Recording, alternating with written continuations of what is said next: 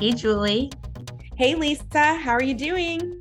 I am doing well. How are you? Can we get an update on your progress? I know this has been kind of a big week for you, so tell us what's going on. I got some great news on Monday from the orthopedist, Dr. Samuel Sanders. I was ready to go into my 1 month checkup after my ACL surgery, which was exactly a month ago, ready to perform any exercise I felt like he needed to see for me to be told that I can get rid of the freaking brace because this brace has just been really tough on my legs and it's just caused a lot of bruising and pain. It just never fit me right. And then, of course, I sleep in a different brace. So I was so eager and hopeful that when I went to my appointment on Monday, he would see my performance, get rid of the brace. I didn't even have to perform, Lisa. I just was in there in the room, and he walks in and he greeted me, said, "You look great," and then he fiddled with my knee and did all kinds of tests. And he said, "Your knee feels great. Can you tell? Can you tell?" I said, "Yeah." And I did a couple of quad performances for him and just to show my strength. And he said, without hesitation, you do not have to use the brace anymore. And the reason I was released from the brace sooner than some other ACL patients is because I didn't have a root meniscus tear or something that caused me to be on crutches for a long period of time. I was basically weight bearing the first week. And that is because I had I had a full ACL tear, but it was not accompanied by something else that would require me to be non-weight bearing for 6 weeks. So as a result, I am thrilled to announce that I am no longer wearing a brace except in crowds. And that is to me from others bumping into me. So if I'm traveling or if I'm at a basketball game for Ella or something like that, I will have my brace on to make sure my knee's protected. Also, because I will no longer be in a brace, I was given permission to drive. So yesterday I drove for the Yay. first time in over a month. And today I went to the grocery store by myself for the first time in over a month. And I generally hate going to the grocery store, but I was so joyful having the opportunity to run that errand for myself today. And I just feel like those two elements, the brace and driving, have given me a sense of independence again and freedom. And I'm so grateful that I'm progressing the way I am. I've also been doing a lot more exercise. I've, of course, at PT, I go twice a week. And then I've also been doing more strength training this week.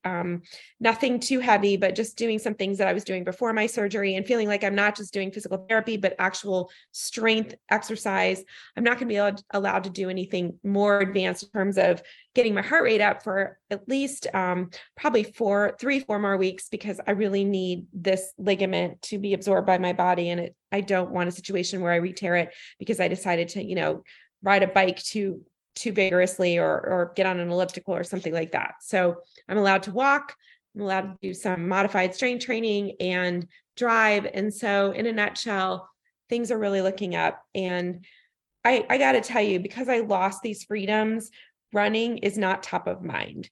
So I think if I had all these freedoms, I'd be thinking more about when can I run? When can I run? I'm not even there mentally at all because I didn't have any independence over the last 4 or 5 weeks. So just having that back in my life, I feel like a real person again. And it's really great for my mental health. So that's where I am. And thanks to everyone out there who's been asking. And thanks for watching my little videos. If for those of you who haven't seen, I've been making weekly reels that we put out on our Instagram account that update my progress each week. I pretty much do those for me so that I have a tangible representation of how I've progressed, because day to day it's hard to see it and feel it.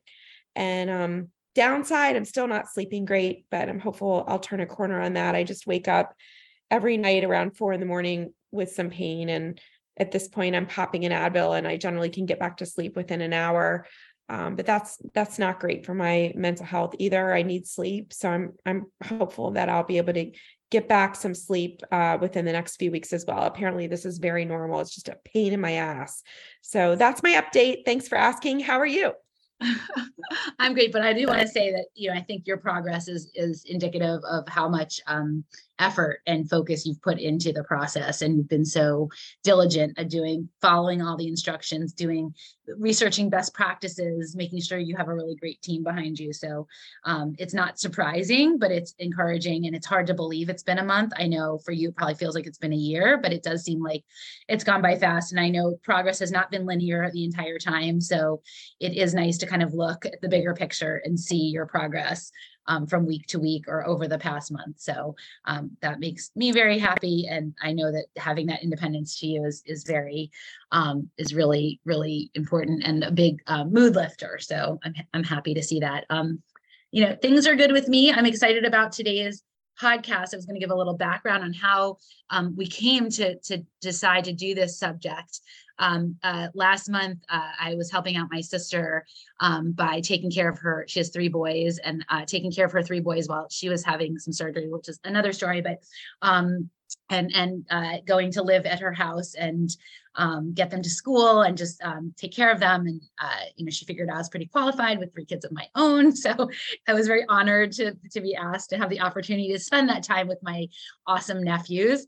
And as soon as I got there, my middle nephew, Noah, said to me, he's 10 years old. Yes, 10, turning 11 this year. And he says to me, I listened to all your podcasts with my mom. I love your podcast. Tell me more about your podcast. And we were talking about the podcast, and he said, Aunt Lisa, I want to be on your podcast. And I said, no, I said, that's really sweet. I said, but what would you talk about on a running podcast? And he said, well, I would like to talk about my condition. He has a hereditary condition that he'll explain in our short, brief bonus at the end of this episode. But he said, I have a condition that makes it really hard for me to run, and I play baseball, and for baseball, I have to run. And I think it's important for people to know that even people who have conditions that make it hard to run, that you can still do that. And I said, that is a really good subject, Noah. I really like that. And so he said, well, when can we record? So I said, all right, we sat down and we came up with a list of questions, and I explained how our recordings work. And we went into a quiet room in their house, and he was very interested to see, how we record and the app that we use and the process that we go through in selecting guests and in coming up with interview questions. And so we sat down and we did a little interview, and I mentioned it to you when I got back, and we said, well, that's just a good subject, is people who run with challenge, who overcome challenges to run, and how they adapt and how they pivot to still do what they love. And even though running isn't his primary sport, he does it for baseball. Like, how does he work around that? And how do in general, how do people who run, who have these really significant challenges, how do they do that? So, we were just thinking about who we could interview, and we had come across Justine, a few articles on her and a video about her, and I mentioned her to you, and then ironically a few days later you saw her on the Today Show. So that's sort of how that came about. And at the end of today's interview with Justine, we will have a bonus episode with Noah, and so our listeners can hear from Noah in his words how he's overcome his challenges. But I talked to my sister today, and I told her to make sure that Noah knew that we would not have had the opportunity to meet and talk to Justine, who is phenomenal and just such an amazing runner and person. We would not have had that opportunity to meet her and talk to her had it not been for Noah. So thank you, Noah, if you're listening. That was a great inspiration for this episode.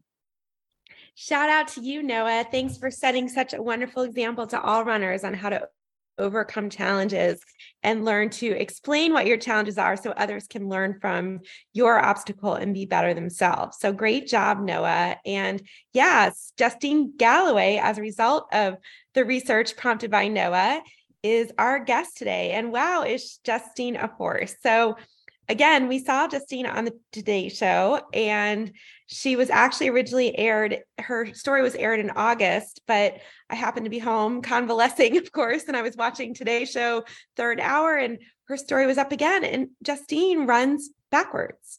Justine runs half marathons, and she also ran the New York City Marathon backwards.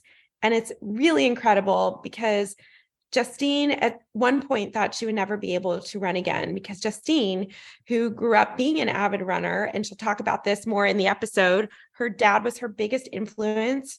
She watched her dad go from a successful runner to struggling with Parkinson's, and he eventually passed away, unfortunately, after many, many years of suffering from Parkinson's. During that time, while her dad lost running, Justine gained running. And due to her dad's influence, as a result of that, she was a runner in high school in Teaneck, New Jersey, and then went on to run D1 at Rutgers University. And she shares that cool story and how that came about. And she ran 10 marathons. And her 10th marathon was her third Boston Marathon. She has a PR of 3:16, and she was running her third Boston Marathon when all of a sudden around mile 18, she had to stop. She just wasn't feeling right. She kind of felt like she was falling over. She wasn't sure what was going to happen. And she made the intelligent decision to not finish, thinking there's always another marathon, but I need to take care of myself right now. And she got off the course. And after an odyssey of visiting with many doctors, trying to ascertain what was going on with her, and she'll delve into that more, and that's a story in and of itself, she was eventually diagnosed with something called runner's dystonia. And many of us have now heard of runner's dystonia, because runner's dystonia is also what Kara Goucher very publicly revealed that she was diagnosed with last year. And runner's dystonia is also called focal dystonia. It's a neurological condition that affects a muscle or group of muscles in a specific part of the body during specific activities, which causes involuntary muscular contractions and abnormal postures. So they say with focal dystonia, it happens to a task that you have done over and over again. So for Justine, she used to run forward a lot. And the most she ever ran per week was 80 miles. So she was an avid runner, and she didn't always run backwards. But after going through physical therapy, after this diagnosis, she realized that she could still run by running backwards. And that's exactly what Justine has been doing. So in keeping with the theme of this podcast episode, it's how do I keep running when I encounter obstacles? And certainly Justine has done that. And she shares her journey and how she has broken world records and how she met some very special people while running backwards on the many courses she's run. And we won't spoil the end with this, but she'll share that. But we love Justine's story. We truly admire her. She's truly a force. We were surprised to find she really hasn't been on any other podcasts. So we're really excited to share her story. Basically for the first time. I believe she was on one in 2017, a very brief podcast about the charity component she ran in the New York City Marathon, which she ran for Team Fox. But no one's really delved into her incredible story on a podcast. So we're really excited and honored that Justine was willing to speak with us. So Justine can also be found on social media, on Instagram. Give her a follow. She's trying to grow her social media. And her Instagram handle is runner spelled backwards 316. And we'll also link it up in our show notes. And yeah, that's Justine. So before we go and we turn it over to our interview with Justine, we just wanted to give everyone who's starting their marathon training a little nugget this week on something that we really want everyone to work on. And we hope this information will find you in a place where either you're hearing it for the first time and you're like, that's me, or if you've heard it before, it serves as a reminder so that you can start off your marathon training season with success. So go ahead, Lisa, with our tidbit we wanted to share this week. Yeah, I think we see this a lot at the beginning of training cycles with runners we work with local runners that we run with. Everyone goes into the training cycle, especially in January. Maybe it's like the New Year phenomenon of like gung ho, like I am going to crush this training cycle. And the tendency is to want to get out there and crush every single run. So we've actually heard this a lot from our runners this week. We've had runners who, said, oh, I just, I ran that, I know too fast, but I don't feel like I get a workout if I don't run that fast. Or I ran with this group of friends or this group that I decided to run with, and they were running so fast, and I kept up with them, and it was great. It was a real high, and we think that's great. We think it's great that runners can do that. We think it's great that you can go out and crush a workout. You can have a really strong workout. But what we want to remind runners is this is the beginning of a training cycle, and cumulative stress and cumulative fatigue does happen. And if you start out the training cycle with kind of little, I think of them as like micro like what's the word I'm looking for, but micro traumas, micro aggression, not microaggressions. That's not the Micro right word, tears. Tiny tears are normal, but beyond that, just micro mistakes. It's a little bit too, every run is a little bit too fatiguing. Every run's a little bit too little additional bits of fatigue as you go. So maybe micro fatigue is a good word. And it accumulates, and we're just at the beginning of the training cycle. So as mileage gets higher, weekly mileage gets higher, your body may not bounce back from those as well. And so you really have to think about, like, what is my purpose with this workout? Like, is this a aerobic base building run? Well, then that's what it should be. I don't need to hit a certain pace for it or to be successful. I don't need to come back drenched in sweat, especially when it's cold out. Like, we're not going to feel the same. Like, I know I don't feel like I work as hard in the winter when I come back and I'm not as sweaty, but I know my body's gotten the same benefits as it would in a really sweaty, like hot run. So, I think that the people, especially type A marathoners who want to feel like they get the hardest workout possible, they've challenged themselves the most, they're going to go run with a fast group so that they can really, otherwise on their own, they may not run that hard, but it motivates them to run faster with a faster group. Again, it's all great accomplishments and we think that's great, but it's may not have a place in a marathon training cycle. So just kind of keeping the long goal in sight, I think, is really important. And we see, again, people start out kind of gung-ho, and it doesn't always, but it can lead to overtraining, to injury. And it's just not purposeful. It's not specific, and when we kind of get trained as coaches, we talk about the theory of specificity. Like, you want to train for the specific event or the specific activity that you're doing. And it may not be specific to go out and do 5K speed work if you're planning to train for a marathon. Now, it may have a piece, it may fit in your training cycle somehow to work on efficiency and economy every few weeks to do that type of workout. But you really have to keep in mind, and that applies too to, we have a lot of runners who live in cities that have great running groups, and those running groups may have, a training schedule, and that training schedule could be for a 10K, a 10 miler. You don't know, when you go into those, ask the head coach, what is the purpose of the training cycle? Like, what is it? And make sure that fits with your goals. So I guess our kind of message is, at the start of your training cycle, make sure you're going into it with a long game in sight, and you have that patient long-term view in mind versus that instant gratification of getting in a really good hard workout.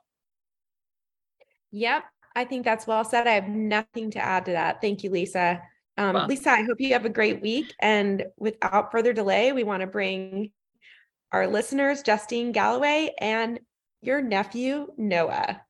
Have a great week, Julie. Lisa. You too. Bye. Bye. Justine Galloway, thank you so much for joining us on the Run Farther and Faster podcast. We found you on the Today Show, and we, of course, read about you as well. And we are so excited to introduce you to our listeners. So why don't you provide us first with a little background about yourself, and in particular, your running background? Sure. Well, thank you both, Julie and Lisa, for having me on the show. I'm grateful for you guys reaching out to me and being on the show. I started running as a little girl. My dad was a runner. He actually started running when he knew he was going to have a third child, which was me. So he started getting in shape. This was, I was born 1980. So right before then, he was a smoker, quit smoking, started running, ran New York City Marathon in 1980. And so as he was training for marathons in the early 80s, I would run around the block with him. So he would finish his long run and then run around the block, and he'd always let me win. I mean, he'd ran 18 miles, but I was also like 4. So I'm pretty sure he was letting me win. So I started running at a very early age. By the time I was 6 or 7, my dad was diagnosed with Parkinson's. He continued to run through Parkinson's. When I was 10, he was let go from his job because of Parkinson's. He ran Marine Corps Marathon. That would be his last marathon. And he would end up in the hospital after it because it just took a toll on his body.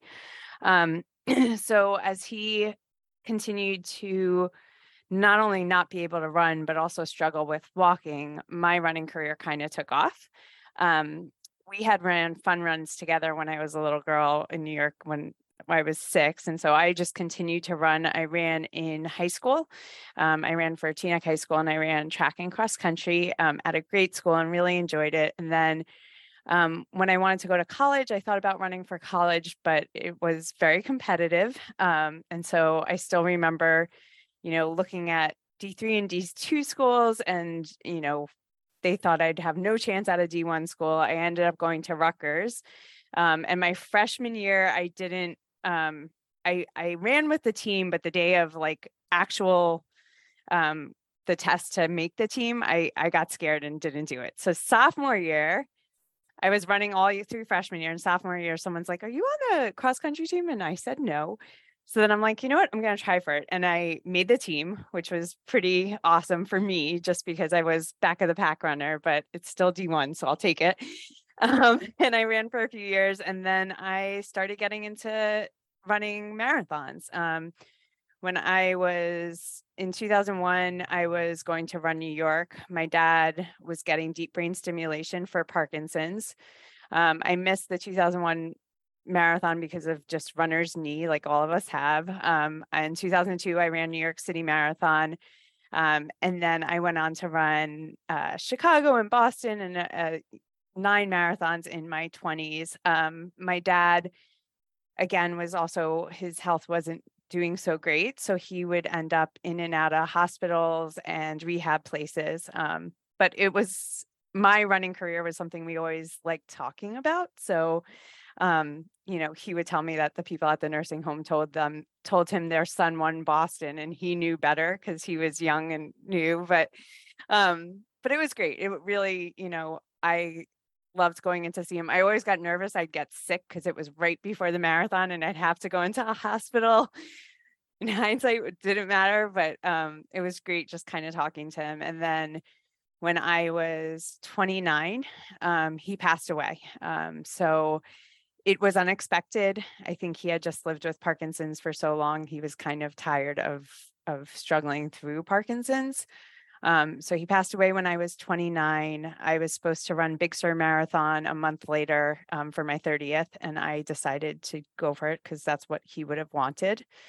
So I continued to run, and then in 2010, I ran Chicago, was my last full marathon forward. And then in 2011, I went to go run Boston for what would have been the 3rd time. And I got to mile 18 and I wasn't feeling good.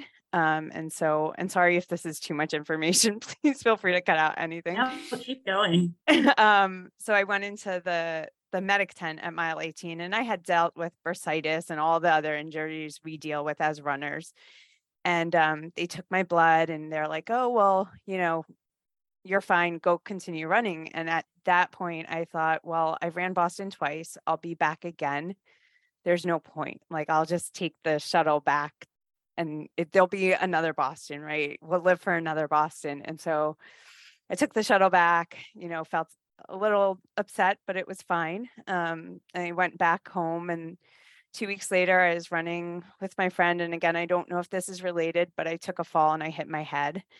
And we continued running and I was fine. And then a little time after that, my left leg just started not responding to my brain anymore. And I would trip or just kind of not be able to get my left leg to turn around. Like, it would go up, but it wouldn't come down without me really thinking about it.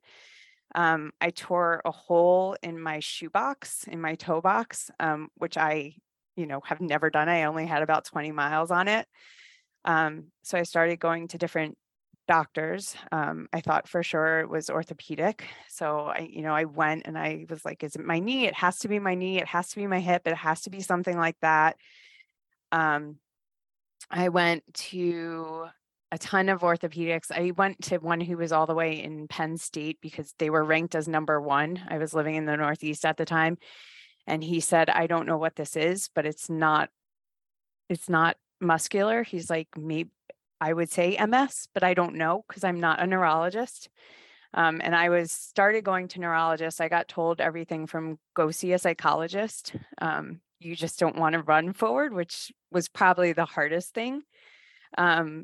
To, I don't know what this is. Like everyone tried to diagnose it, but especially because focal dystonia and runner's dystonia it's not MS, it's not Parkinson's. Neurologists don't have time to deal with someone who can't run forward, right? And I get that. I understand my disorder of not running forward is small compared to someone who's dealing with, Parkinson's, but it's hard when you're a runner your whole life and you don't know what's wrong. So it was impacting my walking at some point where I would go from the car to the grocery store and I would cry because I was 31 and I couldn't walk to the grocery store without like just my left leg not listening.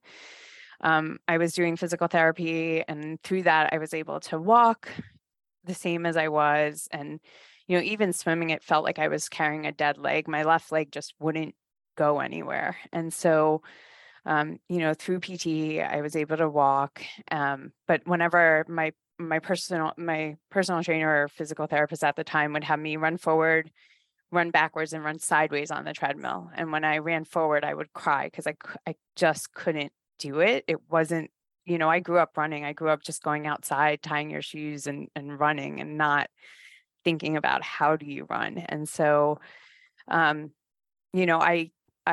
one had an answer for me. So I decided, one person thought it was MS and they were going to give me a spinal tap. But my walking got better. And I was like, there's some, things that could go wrong with that. So I was like, I'm fine. So I continue walking, continue swimming and biking, and didn't go to another neurologist or orthopedic. And then I wanted answers. So I went back. And there was a person a resident at JFK in New Jersey who said maybe it's early onset Parkinson's or dyskinesia. And so I looked up dyskinesia and running, and I found runner's dystonia in a case study that was done in 1990. And I brought this into the resident, and he's like, this is what you have. And so I had a diagnosis. And he put me on Simonet, which is what my dad was on in the early stages of Parkinson's. And it really impacted him neurologically. He had, it just isn't a great medicine. I think people need to take it, and I understand that. But for me, having experienced my dad with his medicine case at a young age, that is nothing. I didn't want that for my life. My mom had a hard time with that when they put me on Simonet. So I was on it for 2 weeks. My running didn't get better, and it wasn't, worth it to me. So I stopped. I stopped going to see neurologists and orthopedics and doctors in general because I grew up in and out of hospitals with my dad, and I saw his life was consumed by going to see doctors and being on new medication and new treatments. And I didn't want that for my life. And so I decided I was going to stop running. I decided I was going to bike and swim. I moved out to California because you could swim and bike in California. While I was in Jersey, I actually found someone else who had dystonia. And at the time, there weren't a lot of people with it. And so I reached out to her, and I met her when I got here. And it was just nice knowing someone else who had it. And she was about 5 years older than me. So she had already been through kind of my same story. And so I came out to California. I was going to swim and bike and missed running. And so I started running backwards, and I just, a little bit at a time. And the person I reached out to, she had also found that running backwards helped her as well. And she had on her fridge, she was more of a short and middle distance runner, all these Guinness World Records of people running backwards. And I was like, I have no idea that's even a thing. And so I started running backwards longer and longer. At first, I ran backwards on the sand and would fall a lot. And then I started running backwards on the street, and eventually even joined running groups, which is hard because a lot of times when people hear you run backwards, they're like, you're going to interfere, you're going to hurt someone. Like they're so concerned, and I get that. But for me, it's the only way I can really run the way I used to, and just get lost in the run. And then, I ran a half marathon, and first time the Guinness World Record didn't count because my brother's GoPro gave out. So then we did it again, and my sister flew in to run with me, and my now husband ran with me as well, and we got the Guinness World Record. And then it's funny because then later on, someone broke the Guinness World Record. It had been standing for like 12 years, and I broke it, and then someone broke it, and so my husband and I were like, oh, well, I think I can break it again. So I broke it again, and then like the person messaged me, and she's like, oh, I saw that you broke my record. I just want you to know I'm coming after you. And I'm like, I don't care. So it's just funny because it's been, for me, if everyone started running backwards, I know I wouldn't have a record, but it was a cool thing to like do. I mean, I barely made a D1 school. Like it was hard for me. And now I have a Guinness like world record. Like, so from going from, just not being able to run forward to having a Guinness World Record, like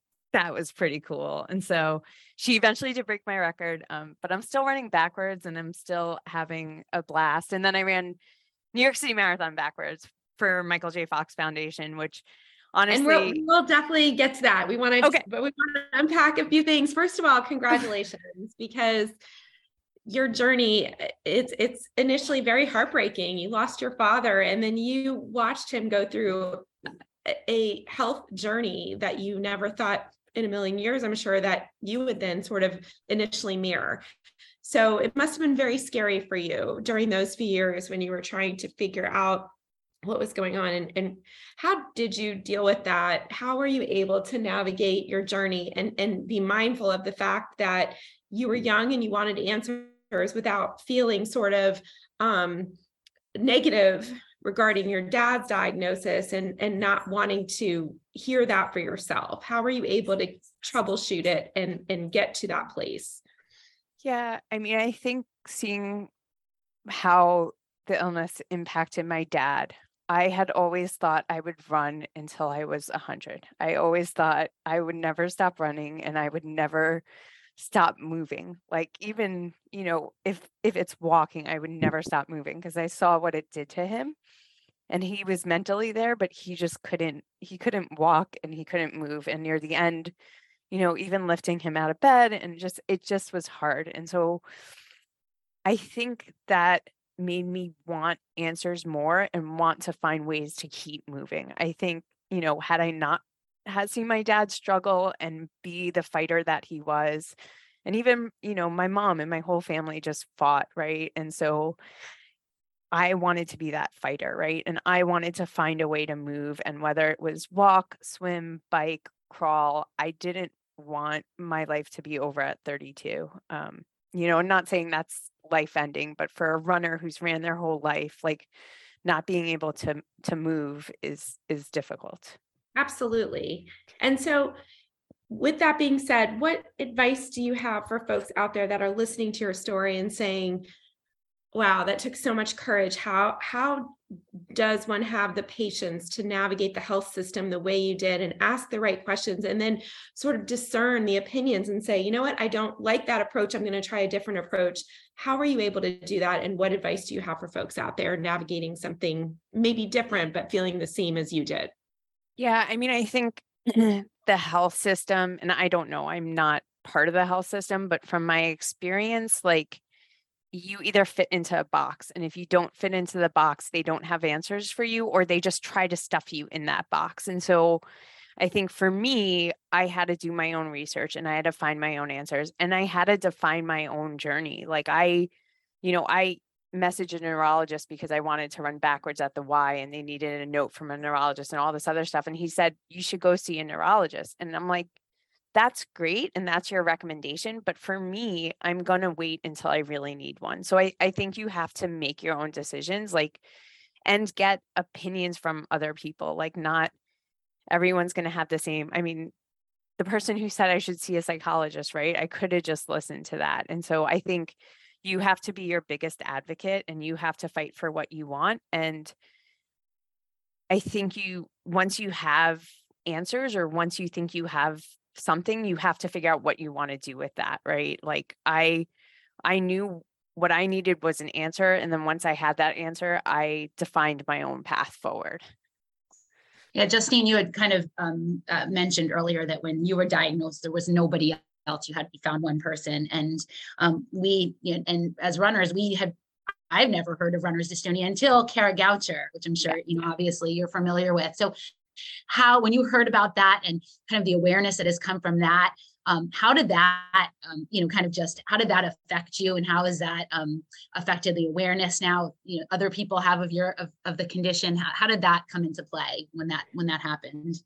So the crazy thing about this is that in 2018, I think it was, I went to a Kara Goucher retreat. And so it was a retreat in Colorado, and I think it was all women. We all, gave discussions of our story, and I told my story.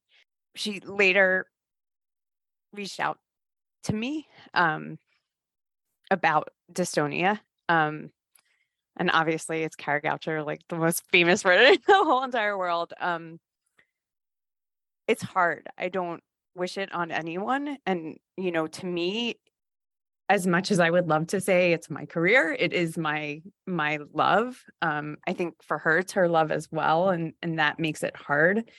I recently went to Oiselle Bird Camp, and I saw her there, and I gave her a hug. And I don't know if that was the right thing, but that's the only thing I could do. I mean, I think it's good because people will know about runner's dystonia, but I wouldn't wish it on anyone. And I can't imagine what she's going through, having been a runner her whole life. And I think, there's more information out there, and that's good, but there's still not a cure, and there's still not a path forward to run the way you used to. And so it's hard. And, I think more people are aware of it. But, it doesn't make it any easier. And I just, my heart goes out to her, because it is,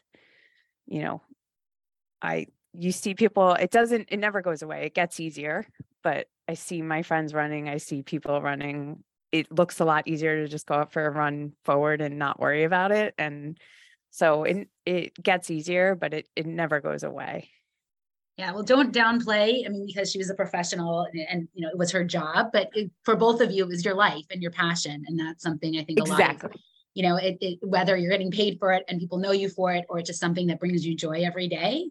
Yeah, that's a challenge. So you said it doesn't improve. It doesn't go away. There is no cure. So first of all, does it affect other areas of your life other than running?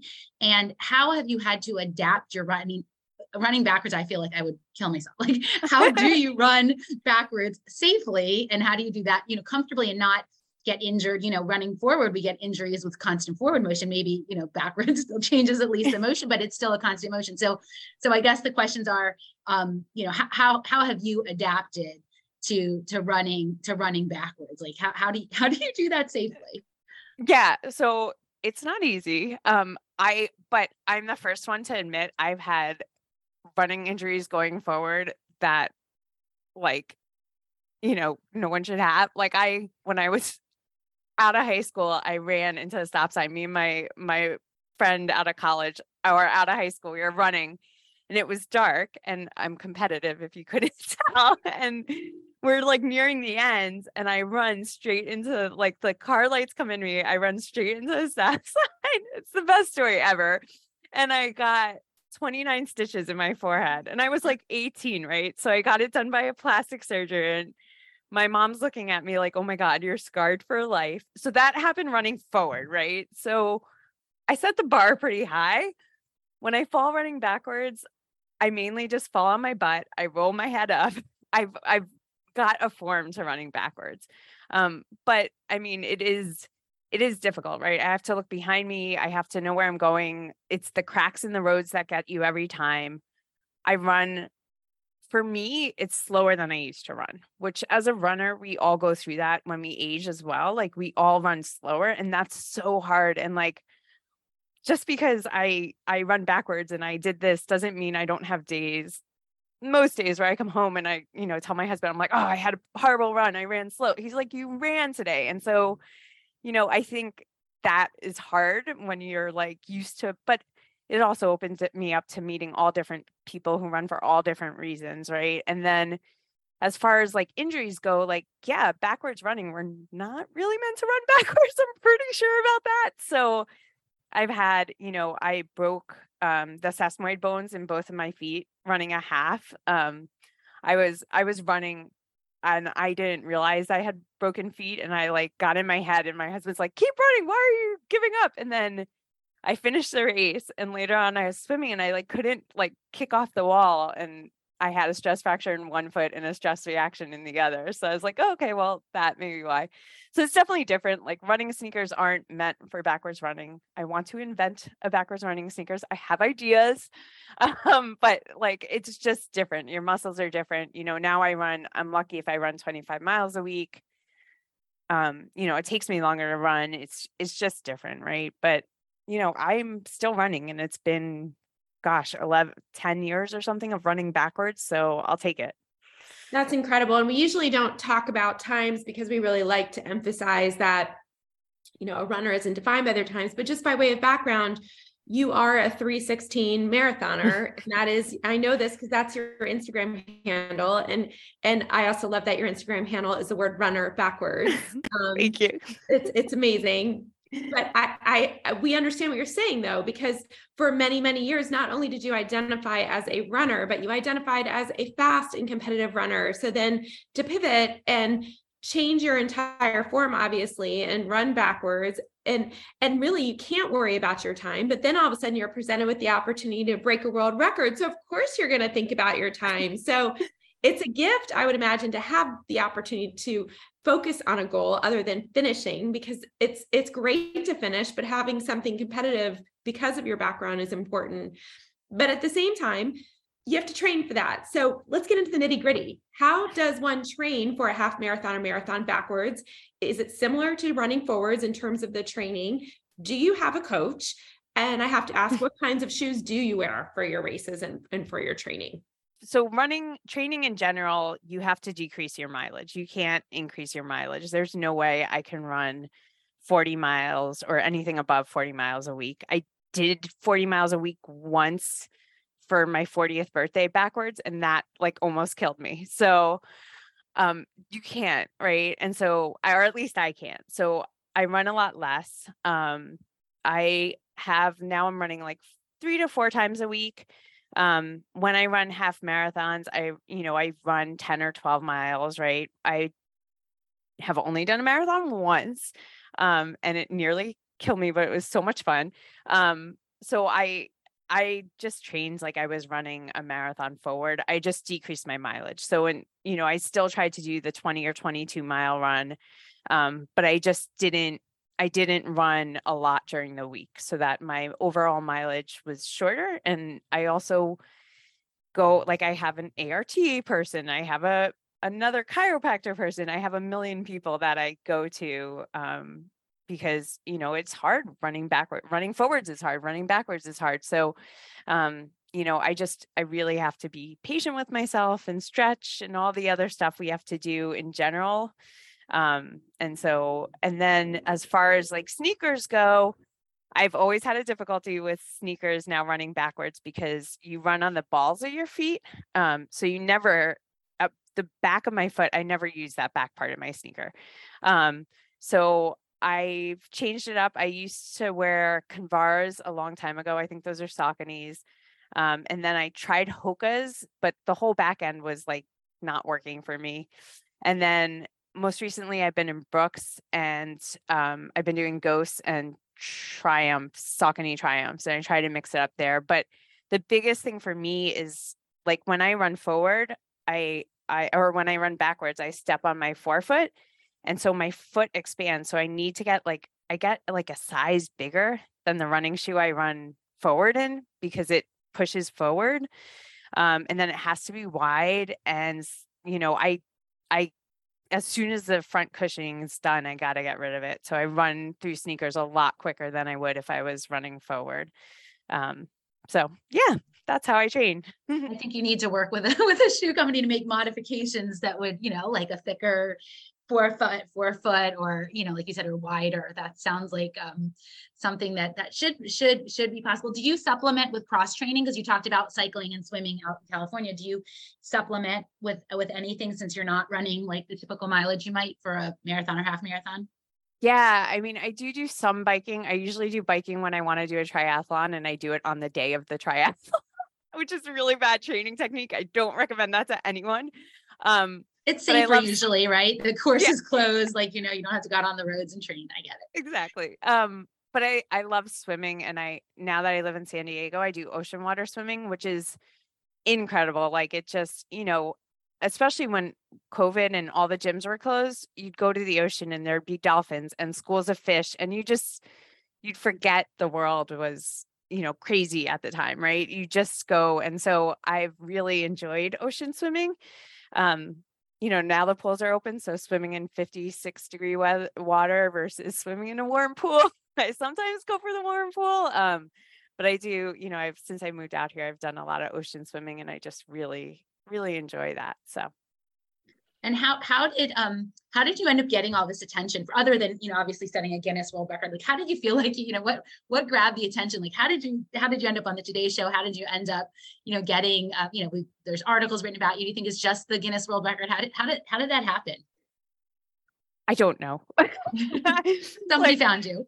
Yeah. I mean, I've tried I'm still trying to work on my Instagram, but I'm horrible at it. And I have a full-time job like everyone else does. And it's really hard to figure out how to post and everything. So we know. Yeah. So it seems to come in spurts. I'll do something or someone. So, I ran, the half marathon backwards, and a local San Diego Fox channel picks me up for a segment. And that was back in 2016. And then I ran New York City Marathon backwards for Michael J. Fox. And I'm not sure how Runner's World heard about it, but somehow Cindy, who's amazing at Runner's World, heard about it. And she actually did a story on not only me running the marathon backwards, but also Runners Dystonia. And I am beyond grateful for the Runners Dystonia article, because I think it helped with so many people who were struggling with it. And absolutely. And coincidentally, Cindy Kuzma is a friend of ours. So she's excellent. Awesome. She's such a great writer, and she's fabulous. I'm sorry we didn't make that connection sooner, but now it's, when the diagnosis for Kara came out, there was a big article that she wrote about Runners Dystonia, and of course you were in it. That makes sense. Yeah. Okay, keep going. So well, tell her I said hi, and tell her that she's awesome and I love her. She is awesome. And for those who don't remember, she was a guest on our podcast a few times, and she is one of the two. The other is Carrie Cheadle, who head up the Injured Athletes Club, and they have their own podcast as well. Okay, continue. So you were saying how people sort of picked up on your story in spurts. Yeah. Yeah. And then the Today Show, I run, one of the women I run with, her daughter works on the Today Show, and she just started working, and they're supposed to give a segment or 3 ideas. And so one of the ideas was my idea, and the Today Show liked it, so they picked it up. So it's all just been a slew of different things that have caught on. So, and it's been great. I've done a few motivational speeches, once to a bunch of my best friend, to her kids class, and a bunch of second graders, I think, which was awesome, because the questions at the end were my sister runs. And I'm like, that's great. That's not a question, but okay. So that was really fun. And then I did one for the company I work at now and my previous company. So that's been, is probably my favorite thing, is because I didn't start running backwards to motivate people. I ran backwards because I missed running. And so it's really cool when someone's like, oh, well now, even your ACL, something that gives them an idea that they don't have to give up. They can keep running. They can find other ways. So not to put you on the spot, but can you give us the Cliff's Notes of your motivational speech to your company? Well, I mean, it was a year ago. It was some time ago, but I mean, the biggest thing, I can send you it too, but the biggest thing was that it's just, you have to find other ways. Like giving up for me was not an option, right? And I think so many times it's easier to just say, well, this is what life handed me, and that's it. I'm not going to run. Like so many doctors, right, always say this to us as runners. If you find the wrong doctor, they're going to say, well, just don't run and your knee will get better, right? And so, I think it's a lot easier to just not. And so that's my biggest thing, is like, just find a way. And like, really, I really do think like, if you just put your mind to it, you can find your happiness in other ways. You don't have to completely give up. And look at you now, you're inspiring people, and you're making your own mark, even though, it's not maybe how you imagined it, maybe, in terms of your times at marathons or the marathons that you're completing, but you're really making an impact. And, a lot of times we talk to injured runners and interview injured runners or people who face challenges, and they say, there's a reason this happened. In the end, not that it happened for a reason, but in the end, I made the best out of it. And you really have. What are your, other than breaking the record again and getting your half marathon record back, what are your goals? Do you have goals for this year? Are there other things that you want to accomplish? Yeah, I want to run New York City Marathon again. It's my favorite marathon. I know a lot of people love Boston. I love Boston. Probably my second favorite though, to be New York is my favorite. It's just, my dad's first, and I just love the crowds. So I think I want to run New York again. I don't know if it'll be this year, if not this year, next year. And I'd like to do a half Ironman with a backwards run. So I think that's very possible. I don't know if I'll run for the marathon. I want to run the whole thing backwards. That's what I tried to do in New York in 2017, is not walk at all, which is, even when you're running a marathon forward, is really hard. So for the half Ironman, I'd be okay if I need to walk, but that's my goal, is to do a half. I used to want to do an Ironman, but after running a marathon backwards, there's no way, at least at this point. So half Ironman, and then, again, New York City one more time. Well, not one more time. I'm thinking every decade I want to do a marathon. So I'll try maybe for New York this decade of my life. And then who knows, maybe in my 50s, I'll do it, but maybe I'll walk more. I love that. Those are what I love about your goals, is that they're challenging goals, but your limits and they're attainable. You're not saying you want to run a marathon every year. You're saying every decade, which puts you in a place, because you mentioned it takes a lot out of you to train for a marathon. Yeah. So to that end, you mentioned you have run one marathon once, and that is run a marathon once, and that is, of course, New York City. Walk us through what that was like for you, and in particular, what happened along the course that was really special for you. Oh gosh.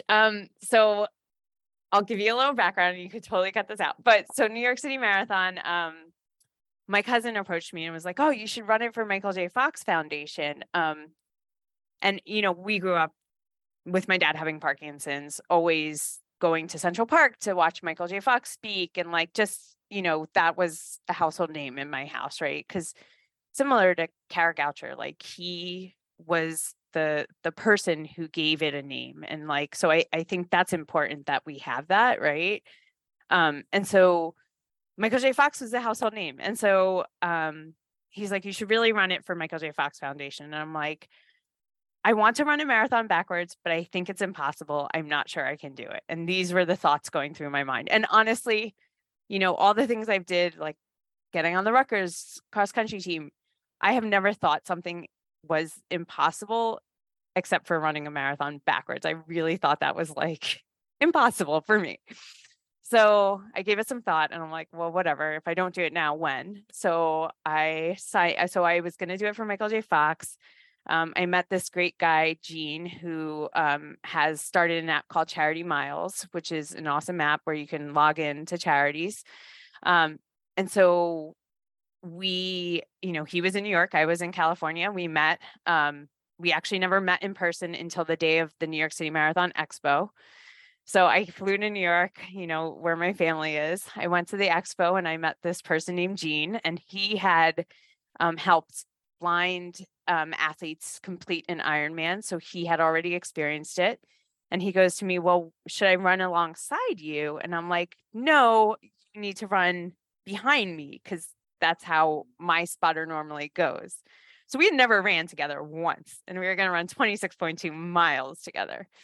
So then, New York City Marathon happens. And so I reached out to New York City Marathon organizers and kind of said, I'm planning to then run this backwards.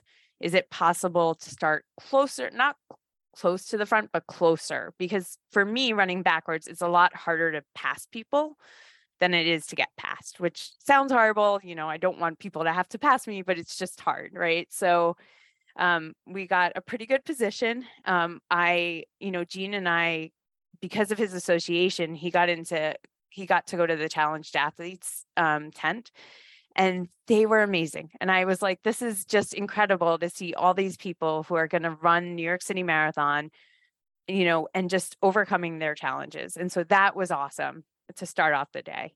And then we get to the starting line, and this will be my 10th marathon, first one backwards. I've never had a rainy day in my life. It's raining. I'm like, great. Tremendous. So it was drizzling. It wasn't raining hard, but it was drizzling. And like 9 marathons never had rain, and this is the first one. So get to start. And I'm running up Verrazano Bridge, and it is the coolest thing ever because you see like everyone's faces, and everyone at Verrazano is like smiling and excited and just so happy. And like, I still remember running up the Verrazano Bridge, and there's this person videotaping next to me who's speaking Italian, which is also the cool thing about New York City Marathon, right? It's everyone from everywhere. And he like videotapes me and asks me a question. I don't even remember what it was. And like, we said something, and then he kept running, but it's New York City Marathon, that's part of the marathon. And then, at mile 13 or so, I went to the bathroom and came out just for a quick stop. And Gene's like, you're running whatever time. And I'm like, that's my fastest half marathon time ever. And he's like, that's great. I'm like, no, it's not. And so I keep running. And then I get to mile 19. And so I'll have to go back to tell you the night before, because the night before is actually stupendous. But anyway, I get to mile 19, and there's this person who gives me a hug. And I think it's my brother, because I don't know at this point. I've ran 19 miles backwards. It's, 3:16 to now 6 hours and 6 minute marathon is a lot different, right? So I've been on my feet forever. It's raining. My nephew and my husband now met me so I could change my socks at like mile 16 because they were soaked and it was painful. And so I'm giving this person a hug, and then I realize it's Michael J. Fox. And I'm like, okay. And I'm leaning on him because I smell horrible and I'm sweaty and I just don't want to stand up anymore. And then I'm like, oh, crap, it's Michael J. Fox. And then I stop, step back because I got to finish running. And he's like talking to me, and I'm like, well, I gotta go. Bye. Great seeing you. And so I keep running. And then that was awesome. I love that you like blew off Michael J. Fox. I'm like, oh, talk to you later. I'm in the middle of a marathon. Wouldn't you stop to talk? That's very cool. So, yeah. So did that carry you through the rest of the race when you saw him at mile 19? The hardest part of the race, in my opinion, are those last 6 miles. Yeah. I mean, I got in Central Park, and I still remember at one point I stopped and I was like crying because my feet were because I was running on the forefeet, like my forefoot the whole entire time. And I just was like, I can't anymore. And the people in New York were just amazing. Right. And so I walked backwards for like 2 steps because I was like, I'm not looking forward, I'm going backwards. And then I started running again, but I was, in tears almost. I felt like I couldn't go further. But then I did. And I got past the finish line, and it's honestly the most amazing feeling ever. Like better than the Guinness World, because I honestly thought it was impossible, and I just proved to myself it was possible. And so it was, my favorite moment of probably my running career. That's amazing. And that gives me the chills. Tell us about the night before. You told us you want to tell us about tell us about the night before. so the night before, my Jean is like, if you're running for Michael J. Fox Foundation, right? You can go into the city and have dinner with Michael J. Fox and the Team Fox.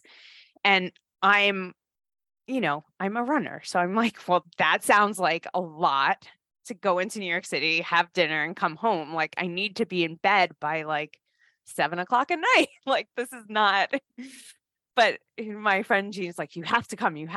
And so I get there and, my sister and my brother are there. And my mom. So I bring my family and Michael J. Fox is there and he's talking and then he says something about me. And like, he was such a great, like he was making a joke about like running backwards and how he couldn't walk forward. And it just reminded me of my dad, because my dad would joke about his situation. And I think sometimes that's the only way you get through it.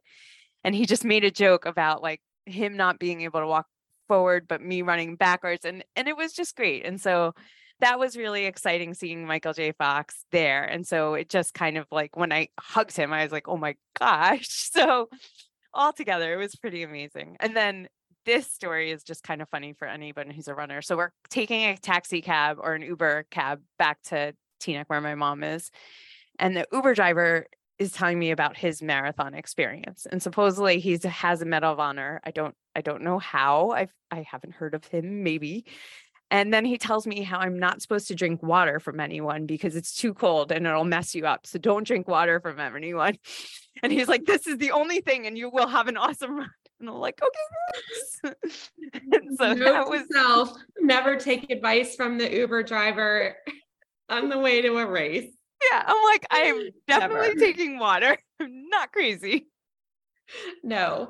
So, first of all, it really is remarkable what you've accomplished.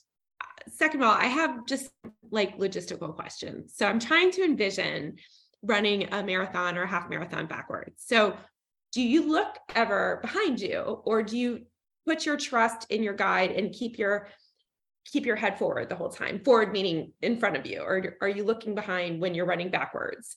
And then what observations have you found by running backwards that are unique in terms of the race experience? Because we are, as runners running forward, when you race, you visualize running behind people, you're looking at people's backs the entire time. You have a completely different vantage point. You've done both. So talk to us about those logistics. And then water stops, when things start to get crowded, how do you navigate that? So these are all things that are coming into my mind, picturing it for myself. So walk us through that and what that looks like for you.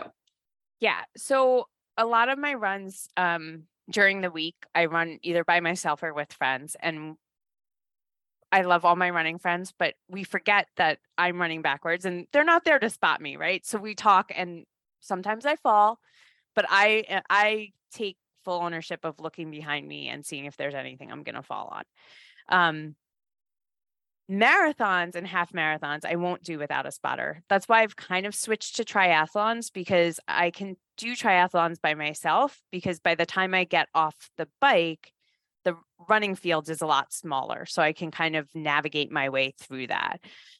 So I'll sign up for triathlons more than I will for runs. For runs, I need a spotter. The half marathons I've done, I've had my brother, my husband, and Jean, who I trust. Jean was fantastic. I didn't fall once during New York City Marathon. I've fallen in all my other half marathons. My brother and husband are awesome, and my sister are awesome, but I've fallen with them. I didn't fall with Jean at all.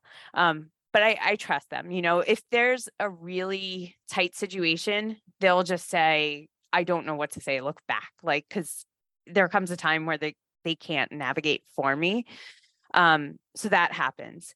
Then as far as like water stops go, usually someone grabs me the water and I run, or I stop and I try to stay away from the sides so that I can take the water further down, because it's just impossible and it gets really crowded. And it's also hard running, because if the roads are slick and there's something you would slip on. I think the hard part about running backwards too is when you feel yourself falling, you can't catch yourself. Like running forward, you can kind of but backwards, it's really hard to like stop the fall. So that's how I handle like water stops. And then the second part of your question, I feel like there was a second part that I missed. What's it like compared to when you run forwards versus backwards, and what it feels like in the scenery and all of that? I mean, one thing is I can always tell my friends when there's a bike back because I'm always facing them. So they tell me when there's a runner back. I tell them when there's a back bike. We have conversations like facing each other, which is kind of cool too, because I can see their faces and they can see mine. And then, I think I talked about the New York City Marathon, but like that was Verrazano Bridge. I also saw the pain on people's faces at like mile 18. And then I saw the happiness at mile like 25 or 20, 5.8. Right. So I think, that is really cool. And then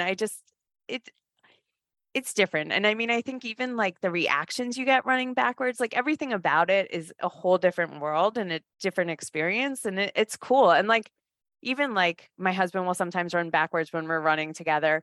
I've seen people I pass like just running, and then like the little kid will start running backwards for like 100 meters just to try it out. So it's different. I mean, it's great on your knees. I never have knee problems running backwards. So it's all together just a different experience, different, the views. I think the other part about it, not only the scenery, but you kind of know when someone's like right next to you. It's like your other, like, you just feel them. So that's kind of been interesting. Develop other senses that you exactly. That you wouldn't have otherwise. I would think too that, you talked about going from a 3:16 marathoner to a 6-hour marathoner. The vibe probably around you is probably very different. Like when you're a 3:16 marathoners, people aren't talking, they're pretty serious. They're like focused, but back in the 6 hours, I guess, that people are a little bit more festive and talking and casual about it. So there's probably, I would guess, kind of a different vibe. Yeah. I mean, when I was, in my 20s, all I wanted to do was break my marathon time and break my next marathon time. And it was, I knew people who ran in college who were running and I knew, whereas now, like there's people who just run to run and they don't know who, the record holder of the marathon is. Like they just are running because it keeps them active. And like, that's so cool to see because sometimes we get obsessed with like the numbers and some people are just running to be healthy. And so, that's something I'm trying to do more of. That's great. Do you ever try to run forward anymore? Like, do you just say like, forget, like, it's not like, are there good days and bad days? Cause I know, when we see Kara Goucher's story, she'll say there are some days she can do some forward running. Do you ever try it? Or now you're just like, no, backward running is cool and I'm good with it. So I feel like I don't know who said this, but someone once said running is like a love story. Like I feel like forward running and I had a really amazing kick-ass relationship, and me trying to run forward again will just like it's not the same. Like you can't go, for me, I can't go back. But, in Teaneck, we were running in New Jersey over the winter time and it was like rain and ice. And so I turned around and ran like 100 meters just to run forward. Part of me, I don't know if it's not that I'm scared to run forward, but like my forward running was like, I loved that. I kind of just don't want to touch it anymore. Like maybe that'll change, but right now I don't want to touch it. And I also like, I think it's great that all these people are finding ways to like continue running forward, whether it's through the Botox injection, like different things. But for me, I found a way and this is my way and I'm going to keep doing it until I can. And then I'll figure out another way. I'll figure out what's next. But like right now, this is working. That's great. You set such a great example. And we wanted to ask you one last question, which you transitioned to very nicely, which is what advice do you have for folks who are going through health challenges and are feeling really defeated? What advice can you offer them? That there's always tomorrow and things, I think, and not saying, I mean, for me, right, runner's dystonia was a huge impact to my life, I feel like. But then I look around and there's people doing amazing things with even less or even bigger challenges. And so as hard as this is, there's another day and there's tomorrow. And like, what are you going to do with tomorrow? And so it might suck right now. And don't get me wrong, like there are days when I can't run because I'm injured and it's the end of the world, but I know there's a tomorrow, and I know there's, I've been having on and off, and it's the past week I've been running and loving it. And I know that's in my future. Like there's going to be days where I'm not going to be able to run, or where I'm going to be injured, but then there's going to be days where I fall in love with running again. And same thing with everything else. Like it's going to be hard days, but then there's going to be days where you wake up and the sun is shining and the ocean is there, and there's a million reasons to not be sad, right? And so it's just finding those things that make us happy. Well, it's clear you've made a choice to embrace, whatever hand you've been dealt, and make the best of it. And we are so glad that we've connected with you and able to talk to you, because we think that your story resonates with all sorts of people and all sorts of challenges, whether it just be a bad running day or a stretch of, of injuries, or a more permanent condition that's really going to have to change the way you think about your running. But we are so glad that we've connected with you, and we are excited to watch what's next for you and follow your journey. And we just appreciate you taking the time to talk to us and share with us today. And like I said, your story, I think, resonates with everybody, regardless of the challenges or the level of challenges they're facing. So we really appreciate it. Absolutely. And we will link to your Instagram account in our show notes. Is there anywhere else that that our listeners could find you if they have any questions? Instagram and Facebook, but either one works. And then, I've had people reach out to me who have either suffer from dystonia or from Parkinson's or something. I'm always happy to I'm not happy to hear it, but I'm always there. And if anyone ever, feels the need, I'm happy to talk to them, because I think it's important that, we support each other. It's so generous of you, and we so appreciate you offering that to our listeners. So Justine, thank you so much for joining us today. Your story is nothing short of remarkable, and we are so grateful that we've had an opportunity to hear it firsthand and allow our listeners to hear all about you. And thank you so much. You're just truly an inspiration. Thanks for joining us today. Thank you both. It was a pleasure. Happy running. You too. Bye. Bye. Welcome to another edition of the Run Farther and Faster podcast. We have a really special guest today, and I think you're going to really enjoy hearing all about him and how he's overcome some challenges so that he can run. So introduce yourself. What's your name and how old are you?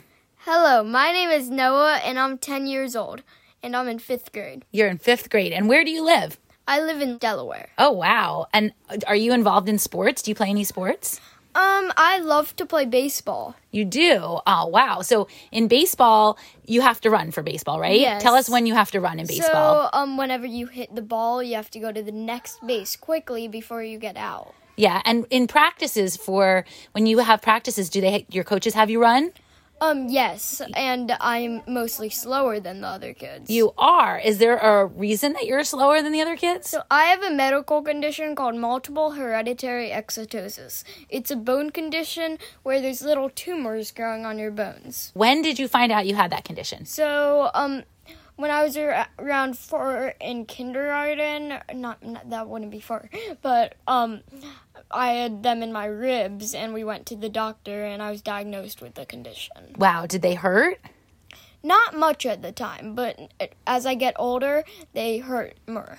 Interesting. And so tell us what your condition keeps you from doing. So, if I hit it, it really hurts. So it keeps me from playing dodgeball or something that can get in very hard contact. I can't do soccer sports because it's mainly in my legs, and if I hit the ball in soccer, it would really hurt.